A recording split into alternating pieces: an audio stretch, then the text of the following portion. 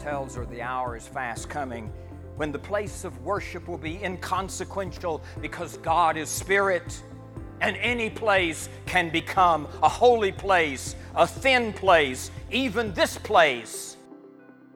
That's our very high intention, that as we engage with Dr. Taylor's work here, this place will become a thin place.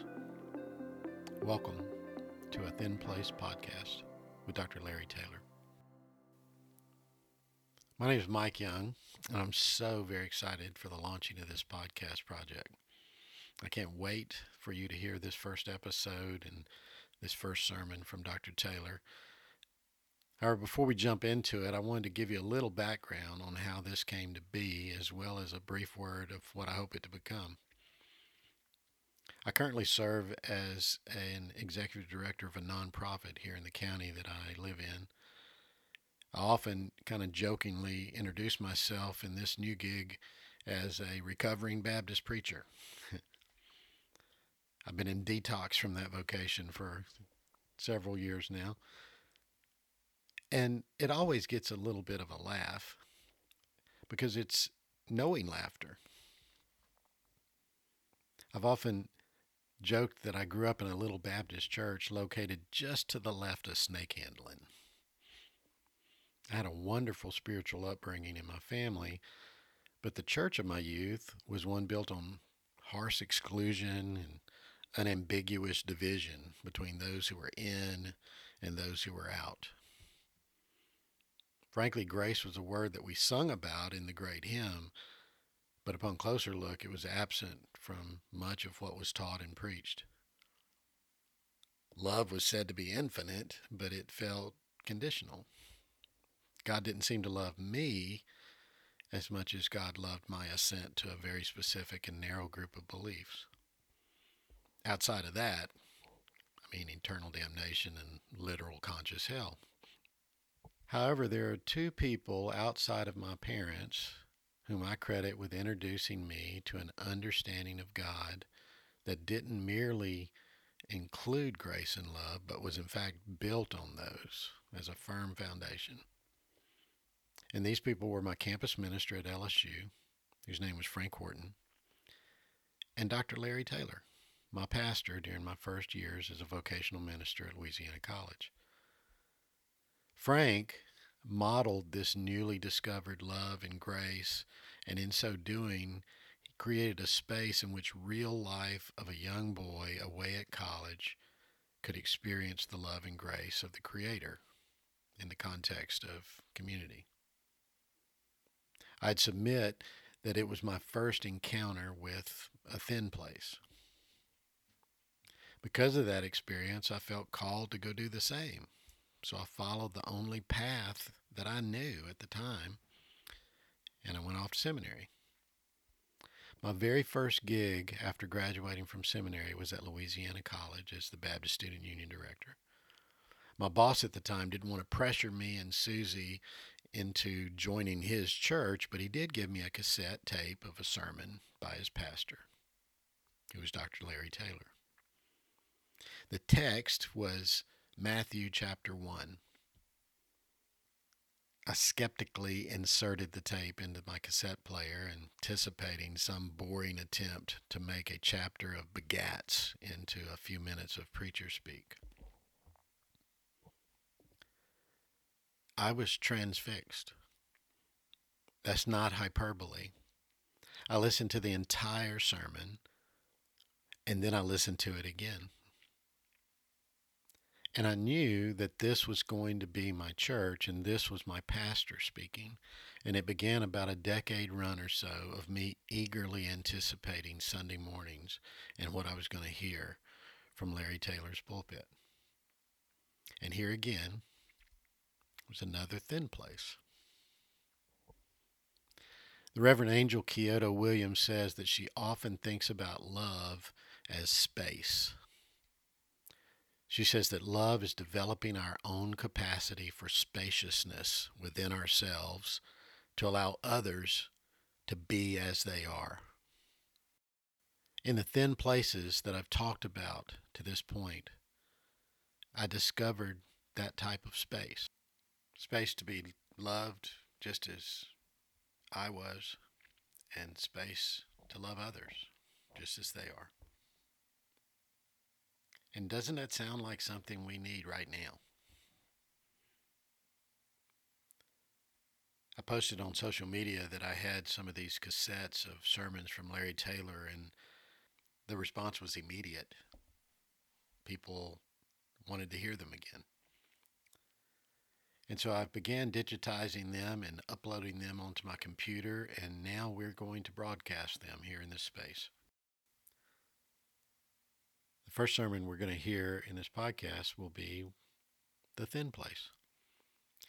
It was actually preached at the King's Cross Church in Tullahoma, Tennessee, and not at Emmanuel. We were in an interim period between pastors, and the doctors Taylor, Larry and Linda, were both retired and living in Murfreesboro, not far from here. And we were blessed to have them come and speak to us 2 Sundays in a row. I'm re-listening to this sermon today, the day following the first presidential debate between Donald Trump and Joe Biden. And it was timely for me to listen to this again, because I really needed a thin place today. Dr. Larry Taylor, The Thin Place. All right, we're together. Thank you. Thank you, musicians. Thank you, Lamar. And thanks to each of you for the way you've received Linda and me the last couple of Sundays. You've made us feel right at home in your fellowship, and you are a warm and receiving congregation. And it's a privilege to have been with you these 2 Sundays. And what beautiful days they've been. I believe in heaven it will always be October.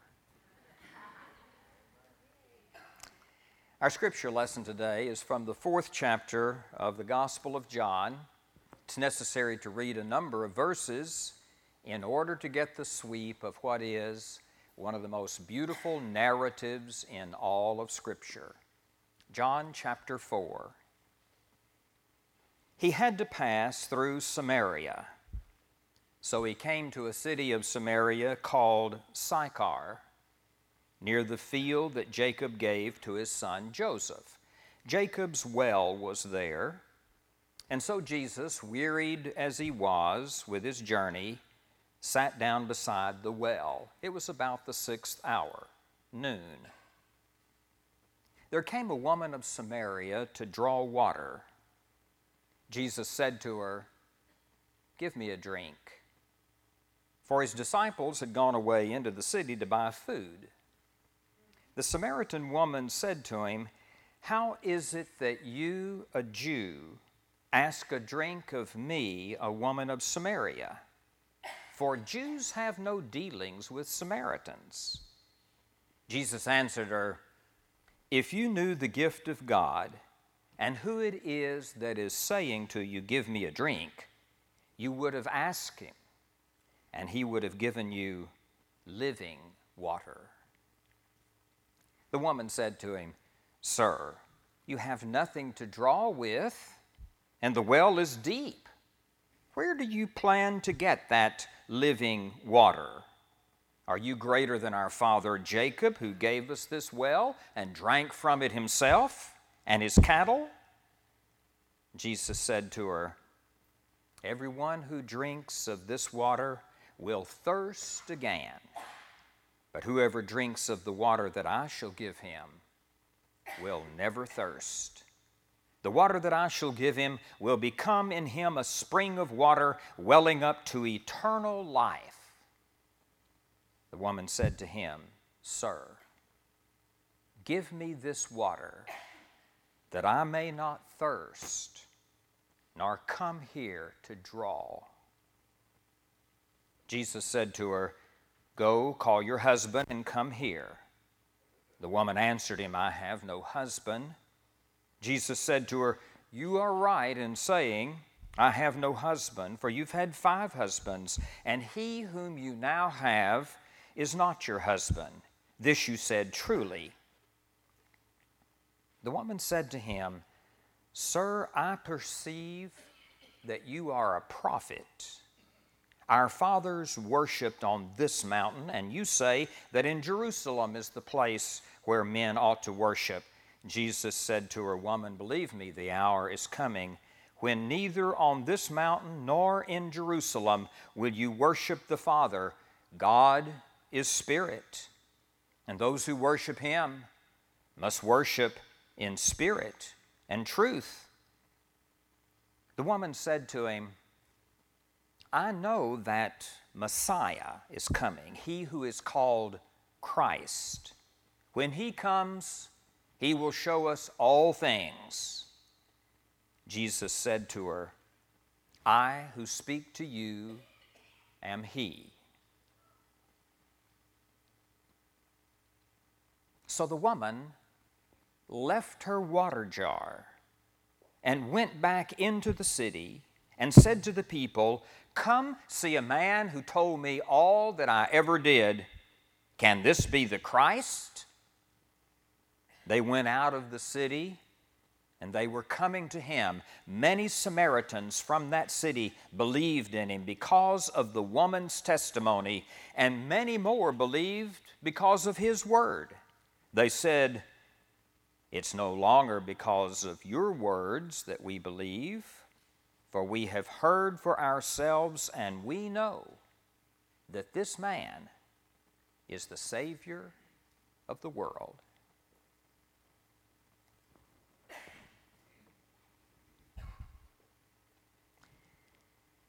To begin with, the place itself was auspicious. It was favorable. It was the right place for something important to happen. It always had been that kind of place. The geography of this valley was narrow, and it formed a natural plain.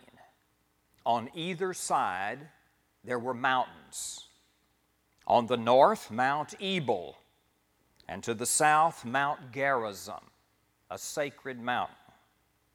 Here in this valley, Jacob's well had been situated since ancient times. It proved to be an oasis, providing weary travelers refreshing water as they came to the town. This place had all the ingredients for something important to happen.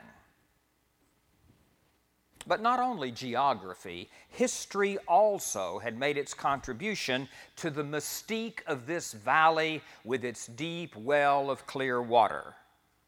Among the patriarchs, wells had been important places. Life was sustained by them in an arid land. At the sites of wells, young men and maidens had met, and the course of history was changed. Near this well, Jacob himself had met his beloved Rachel, and he loved her from the first moment. It's just hard to imagine a more historic place for a meeting to happen. Jacob's well was a landmark, both on the terrain and on the souls of people. As such, it was a holy place. It fed the soul, and it watered the spirit. Some spaces are just like that. Gretel Ehrlich says, space has a spiritual equivalent, and it can heal what is divided and burdensome in us. In the Celtic tradition, they speak of thin places. That is, those rare places where the membrane between heaven and earth is very thin. Have you ever been to a thin place? The holy place is part of the landscape of the sacred. It's a spiritual twilight zone where human spirit and Holy Spirit touch and transform. As such, the holy place always chooses us. We do not choose it. It becomes holy without any help from us. It is a place apart from other places. For Moses, it was a burning bush. For Jacob, a rocky hillside named Bethel. For Elijah, it was a dark and lonely cave.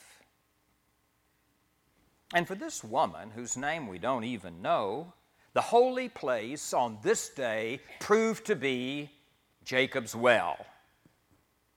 She already knew the place intimately because she came there every day to draw water. It gave her an excuse to leave the village where she lived, to get away from glaring eyes and vicious rumor. Once each day at noon, when others were busy preparing food, this woman came all alone to the well in the valley. This place was already charged with possibilities. It promised to become a thin place. The time of her arrival at the well was fortuitous. It was fortunate.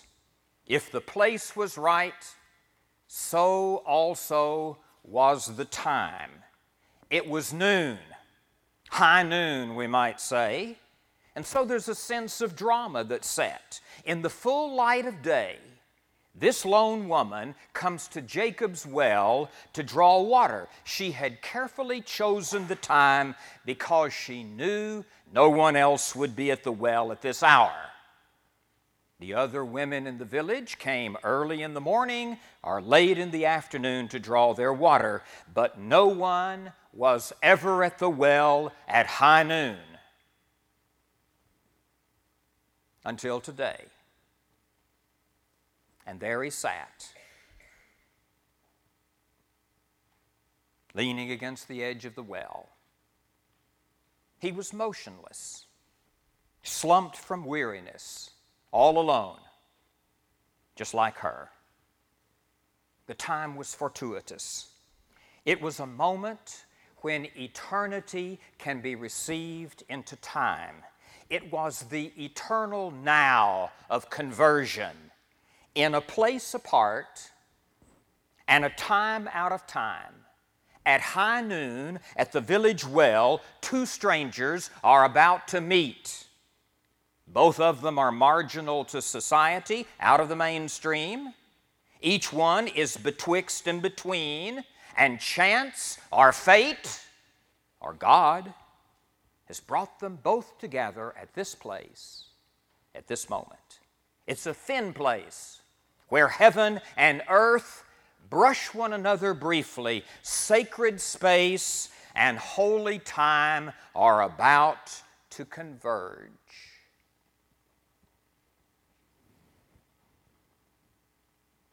All afternoon, my family and I had explored the small villages of the Cotswold Hills in western England.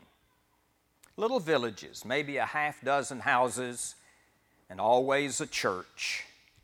Some of them were ancient Saxon churches, more than 1,000 years old. I climbed up into great old stone pulpits where monks' feet had stood for centuries. Later that evening, I commented to a geography teacher that it's almost beyond an American's mind to comprehend a building that's more than 1,000 years old. And he said something I'll never forget. He said, "In your country, you understand space. In our country, we understand time." Both the time and the place are favorable for this meeting at the village well. But the two persons themselves are unlikely. There's no promise of fruitful conversation between these two people. The barriers are too great and too many. The walls between them are strong, reinforced by centuries of suspicion and prejudice and custom. He a man, she a woman. Strangers of different gender didn't speak in public places. She a Samaritan, he a Jew. Why, Jews were contemptuous of Samaritan half-breeds.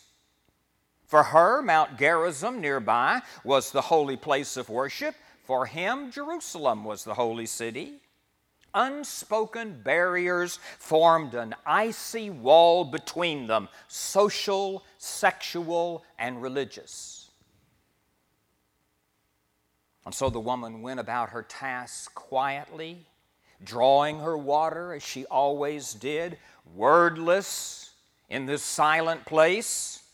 She was armed only with her water pot in this vulnerable moment, but she was walled off by barriers, ancient and unspoken, from this stranger who sat on the edge of the well quietly and watched her draw the water.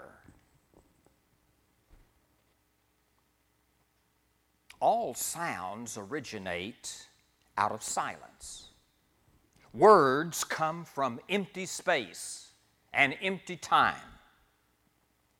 And so Jesus said to her, "Give me a drink." They were words that shatter silence. The walls come tumbling down. Spirit is reaching out to spirit over all kinds of barriers and obstacles. It was a request that challenged centuries of custom. Theologian Walter Wink says, in every single encounter with women in the four Gospels, Jesus violated the mores of his time. He broke the silence of the ages with a warm and human request. Give me a drink. Who can possibly refuse to give a drink of water? Everyone is thirsty. Our enemy is thirsty. The person we don't know is thirsty. The homeless person in the street, the one whose morality is suspect, the well-to-do, the down and out, the marginalized, the ignored. The next great scarcity in our world may well not be oil, but water. Everybody's thirsty. Give me a drink.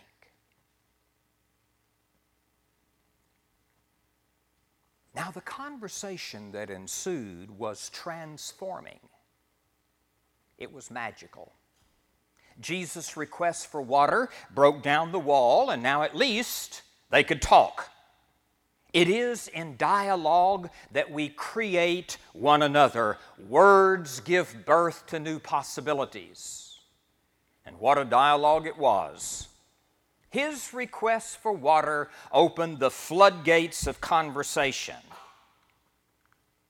"How is it," she asked, "that you, a Jew, ask a drink of me, a woman of Samaria?" Everybody knows the Jews and the Samaritans have no dealings. That's true, of course. The two groups are locked in lonely cells of silence until the right time and the right place and the right need bring them together.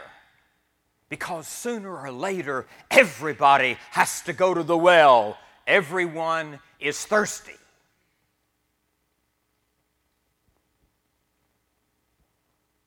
Jesus answered her, "If you knew the gift of God, and who it is that's saying to you, 'Give me a drink,' you would have asked him and he would have given you living water."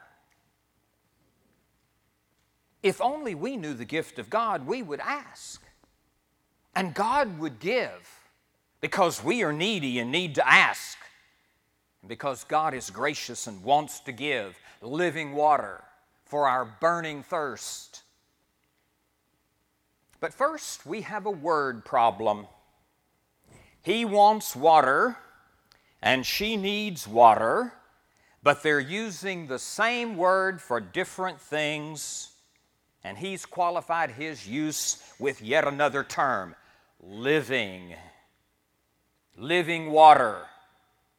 And whatever else that connoted in her mind, it was infinitely better than anything she had ever carried back in her water pot from the well. Now, when you think about it, anytime two people connect with words, a miracle occurs. Sometimes we think we're communicating and we aren't. Language itself is a miracle. That two people should find one another at the right place at the right time is unlikely enough, but that their words should connect in all the vast desert of mind and meaning, now there's a real miracle. But unfortunately, for the moment, she is only thinking literally. The welfare of her soul isn't yet a very high priority with her. And so she says to him, "Sir, you have nothing to draw with. Perhaps you haven't noticed, but the well is deep." And she's right again. It's a long way down to where the water is. We don't get there easily. The well is too deep. And if we can only think of a literal well with literal water and a literal rope and bucket, we may never get there at all. Because literalism has a way of shutting down further thinking. Some things are simply too important to literalize them. To literalize may be to trivialize. "Sir, you have nothing to draw with. The well is deep. Where do you propose to get this living water?"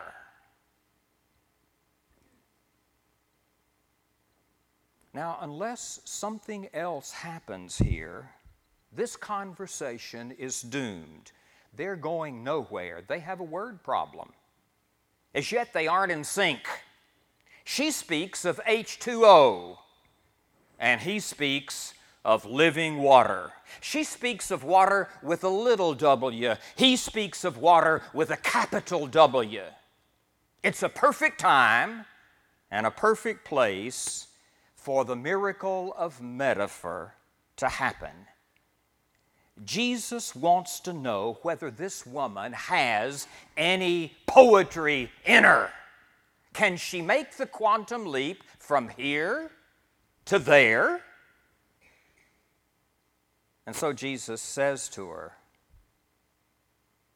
"Everyone who drinks of this water will be thirsty again.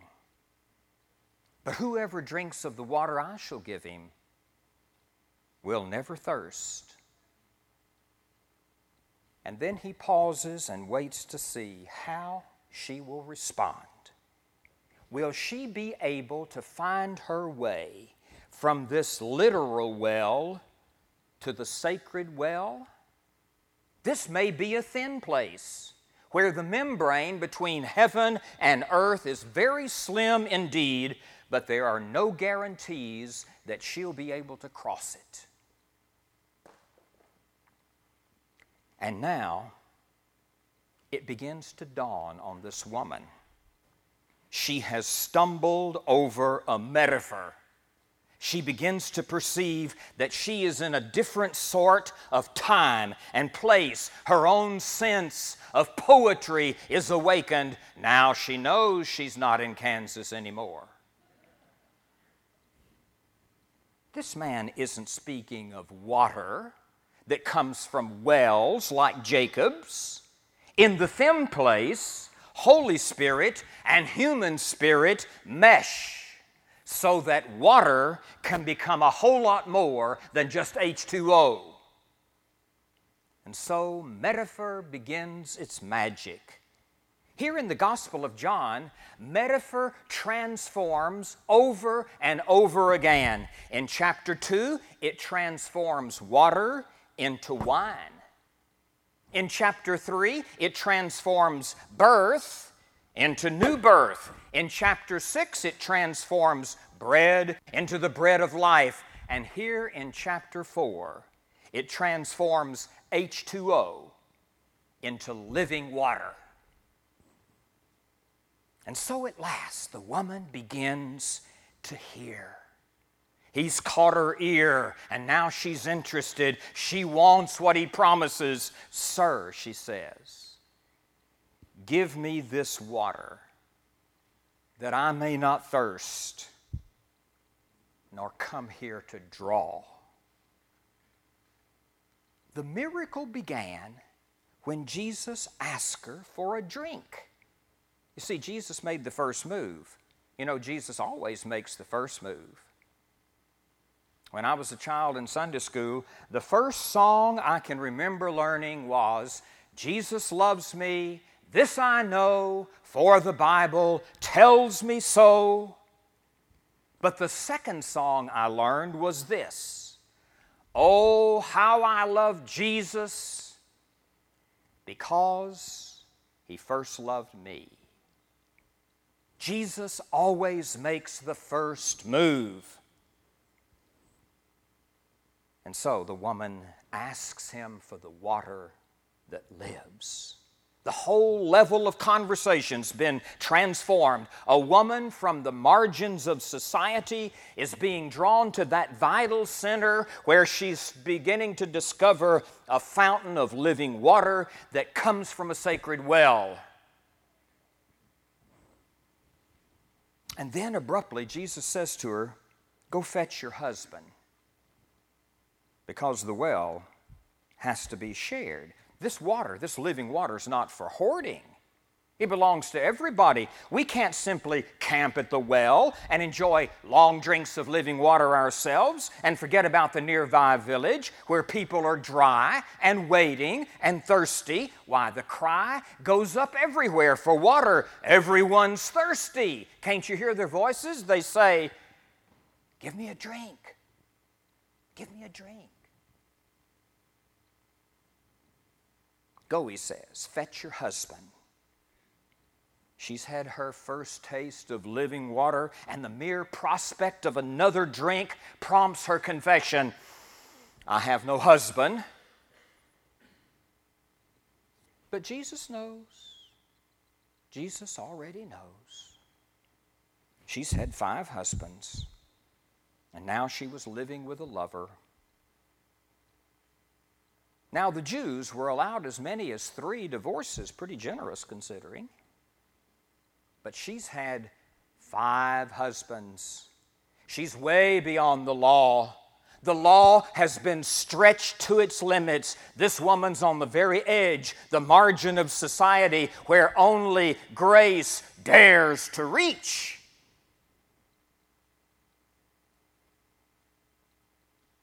And when Jesus already seems to know her story, she perceives that he's a prophet.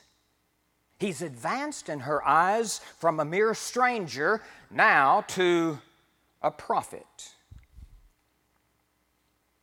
Now, anytime you're trapped in a conversation, you either retreat or evade. The midst of a political campaign, it's a good time to rediscover that. This seems to be a perfect occasion to start an argument about religion. And so she does. She raises a question about the appropriate place to worship. Your church or my church? But Jesus tells her the hour is fast coming when the place of worship will be inconsequential because God is spirit, and any place can become a holy place, a thin place, even this place, Jacob's well.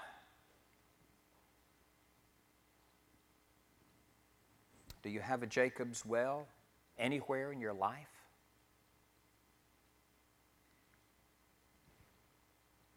And now, for the first time, another word begins to creep into the conversation. The woman says, "I know that Messiah is coming, he who is called Christ. And when he comes, he'll show us all things." And as if it were too obvious even to explain, Jesus replies simply and profoundly, "I who speaks to you am he." And suddenly, this woman, who's been trapped in a non-fulfilling life, moving through each day's rituals, such as drawing water, in a kind of repetition compulsion, runs back to the little town where she's lost so much and been marginalized by scandal. This little gossipy town must have represented endless loss for this woman, Here perhaps she'd lost her husbands, lost her reputation, lost her friends, lost her innocence. And we should note that now this woman has just lost something else. She completely forgets about her water pot. Always before, she'd taken something home with her from the well in her water pot, but she leaves her water jar behind. It's made countless trips with her from the village to the well and back again, but all of a sudden, it isn't necessary. In town, the woman tells her fellow villagers that she's just met a man who seems to know her through and through and still accepts her still and all. And she asks, "Can this be the Christ?" Well, who else? And so, the whole city poured out toward Jacob's well. It's high noon, don't you see? And the dramas become intense. And we read that many people believed in Jesus because of the testimony of this woman. Did you catch that? In Jesus' world, the testimony of a woman was usually considered worthless. The villagers persuaded Jesus to remain with them for a couple of more days, and many of them sat around listening to him and believed in him. They told the woman, "It's no longer just because of your words that we believe in this man, for now we've heard for ourselves, and we know this is indeed the Savior of the world."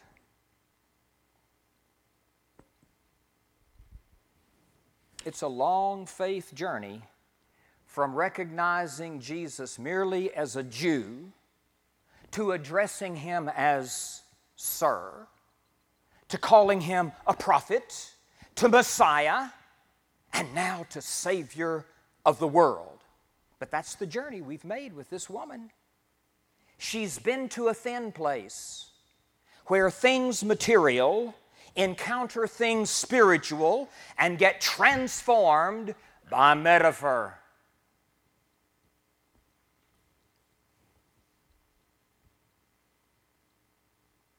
So what's the Jacob's well in your life? What are you making of your moment in this thin place?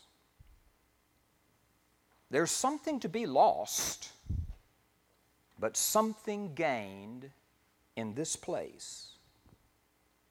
Because in a world where everyone is thirsty, this woman has left her water pot behind. But she took home the well.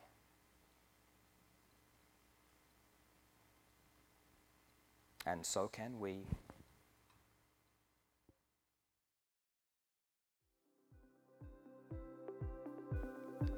I really hope you've all enjoyed this first edition of A Thin Place podcast with Dr. Larry Taylor as much as I've enjoyed putting it together. I'm really looking forward to sharing the rest of these sermons with all of you. If you have any suggestions or comments, ideas, please send them to thinplacepodcast@gmail.com. It's available to stream on Podbean, Apple Podcasts, Google Podcasts, Spotify, Amazon, all the major platforms. Please rate and review the podcast on your platform of choice and share it on your social media platforms. I'd love for more people to discover the treasures of these sermons. And special thanks, obviously, to Larry and Linda Taylor for allowing me to share these sermons in this way. I'm looking forward to being with all of you next time on A Thin Place with Dr. Larry Taylor.